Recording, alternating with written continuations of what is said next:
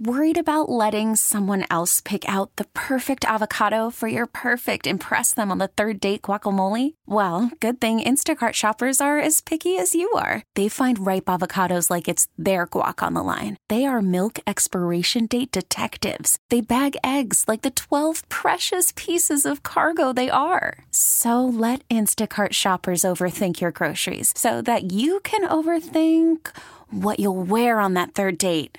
Download the Instacart app to get free delivery on your first 3 orders while supplies last. Minimum $10 per order. Additional terms apply. On the line, our Radio.com sports NBA insider Rick Bucher is here, and the calls are brought to you by our friends at 5 Hour Energy Shots, now in 2 great tropical flavors. Rick, how you doing today?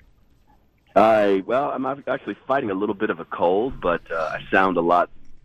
Well, I guess it depends on how you think I sound. I feel like I sound. Yeah. I sound a little. I actually sound. This is my sexy sick voice. So okay. I don't think I was thinking sexy sick voice. I was thinking more like you just came out of a cigar smoker with me, and we have that same kind of deep resonation. So yeah. Or that. Okay, there you go. I'm good either way. Okay, I got to get to it because there was a lot of speculation about Giannis after the All-Star game, about the fourth quarter and what he did and didn't do. And one of the comments we played was yours. In an All-Star game, I think it's different, but in all fairness, now you had said that maybe the fourth quarter exposed Giannis as to what he was from last year and how much did he actually learn. So give me your thoughts on all of this, first and foremost.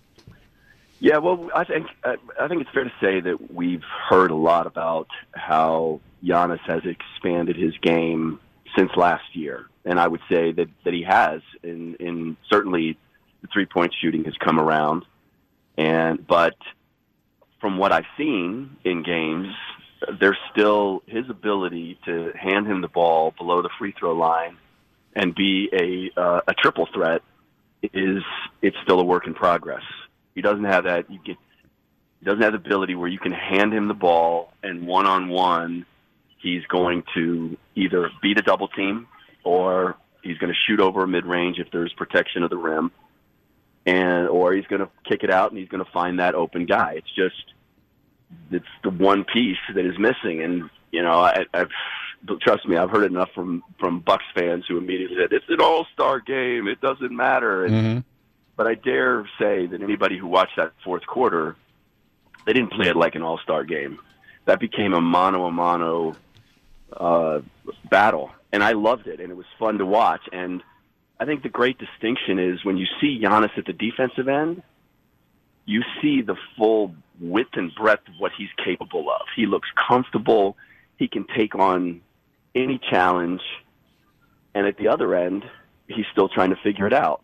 And so for the Bucks to get where they need to go, I'm still of the mind that Giannis has to develop that last piece. And everything I've heard about his work ethic, I have no reason to believe that he ultimately won't, but it's not in the arsenal right now. And I'll give you one simple comparison. The move that Joel Embiid made on LeBron James completely shook him.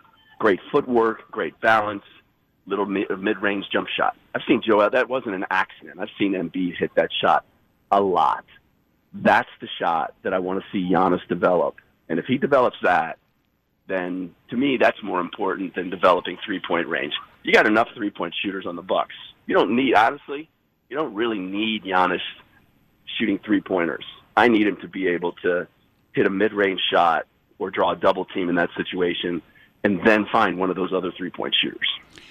I guess if Giannis is going to – let me ask you this. With the best record in the NBA and the way this team is built, I feel depth-wise and role-player-wise, everybody kind of knows their role. I think Budenholzer's got them all going in the right direction. Don't get me wrong. But I think the depth of this team, the reliance on Giannis, yes, he's the straw that stirs the drink, but they don't have to just go to him the way they did in the postseason last year. They can do other areas. They can get it to the outside with Kyle Korver or DiVincenzo, and they have many different assets. Is there a team in the East that legitimately top to bottom matches up with the Bucks? Yeah, I think the Toronto Raptors do, to be honest. And I think that they have what they have is they have the institutional knowledge of every player that they count on. that guy has seen and executed and performed when the lights were brightest. Like DiVincenzo, I don't know what he's going to do in the conference finals. I've never seen him play an important role there. Korver, I like, respect. I'm still waiting for him to hit that big shot, that truly big shot in a conference final or a final. He's not afraid to take it, but things just, as you move along in the playoffs, things get a little more difficult, a little more challenging. And, yeah, they have all those pieces, but as you go along in the playoffs, the matchup that does not favor you is the one that the other team is going to exploit. They're going to find the one matchup that doesn't fit, and then they're going to hit it hard, whether it's at the defensive end, because that's the thing. You got Korver on the floor, okay? He may hit you, may knock down a big shot. Is he going to leave you vulnerable at the other end? And can he hit enough big shots to compensate for the other end? And I look at the Raptors, and they've got guys that not only are capable of it, but have demonstrated it on the biggest stage. And so that's where, talent-wise, you can make an argument the Bucks have more talent. But when it comes to pressure situations, the Raptors have the edge there.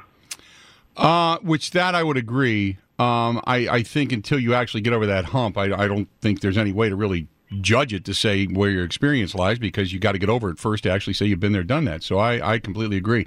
The Bucks right now, I look at the Bucks and I say probably one of the top two, if not the top team, obviously in the East. But when it comes to, let's just say they make it to the finals, and most likely against the Lakers, unless the Lakers, I mean, who else besides the Lakers right now would have the legitimate shot at knocking the Lakers off? Maybe Clippers?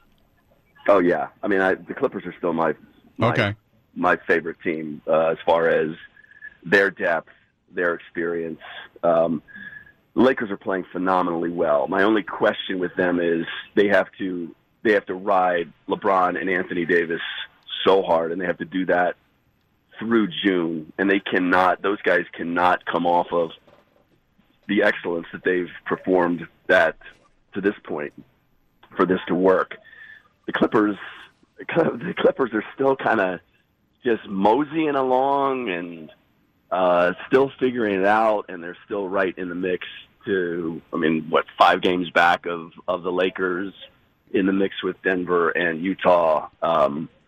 If they ever decide to put the pedal down, then I without question. And I think the biggest thing is defensively, the teams that they can put out there with Marcus Morris and Kawhi and Paul George and Patrick Beverley and Montrezl Harrell. You can switch all of those, and they're all fierce, so they take pride in it.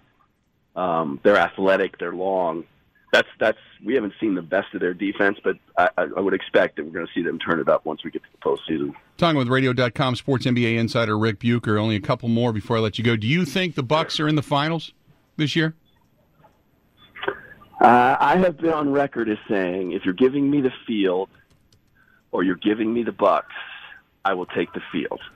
There's no one particular team, and I picked Toronto at the beginning of the year, and I did it largely because I thought people overstated what Kawhi had meant to them, and I looked at guys like Fred VanVleet and Pascal Siakam, and I felt like they had room to grow, that they were only going to get better.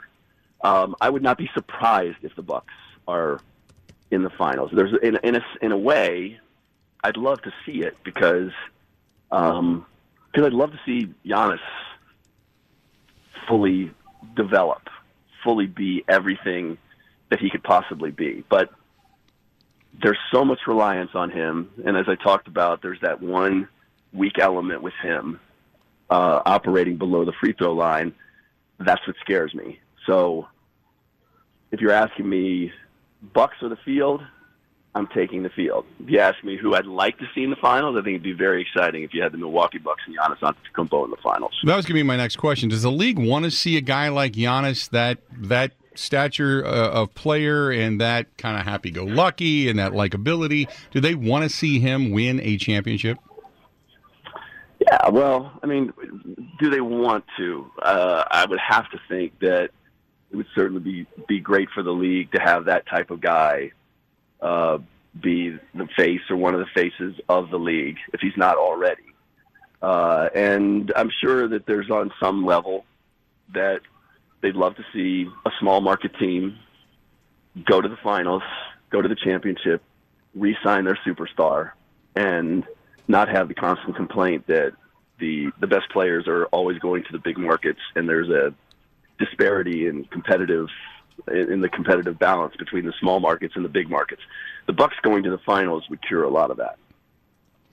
Let me ask you this, because the narrative seems to be all the landing spots possibly for Giannis. And my argument has always been Giannis wanted them to keep the band together, and for the most part they did. He really likes his head coach. He likes his team.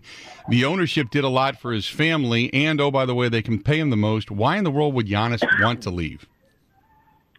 Yeah, I don't know. I'm not one of those that's been beating that drum. Other than Kristaps Porzingis, I've never seen, and I don't even know if I put Porzingis in the category of superstar international players, but there's just a different mindset among international players, particularly those that come over and a team builds around them.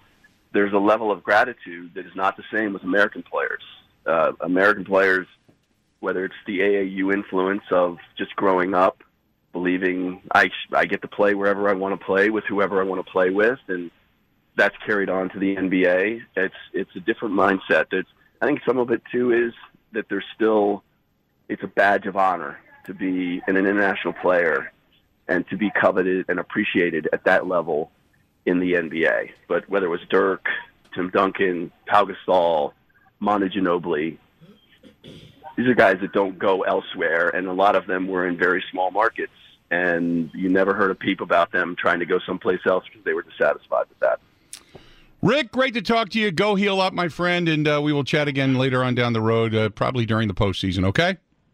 Sounds good. All right, buddy. Talk to you later. There you go. Rip Bucher from Radio.com, our sports NBA insider.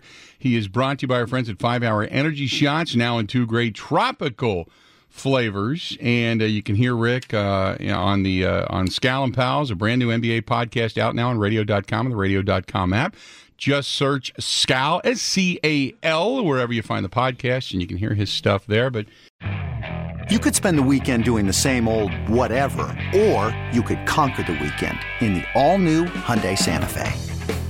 Visit HyundaiUSA.com for more details. Hyundai, there's joy in every journey.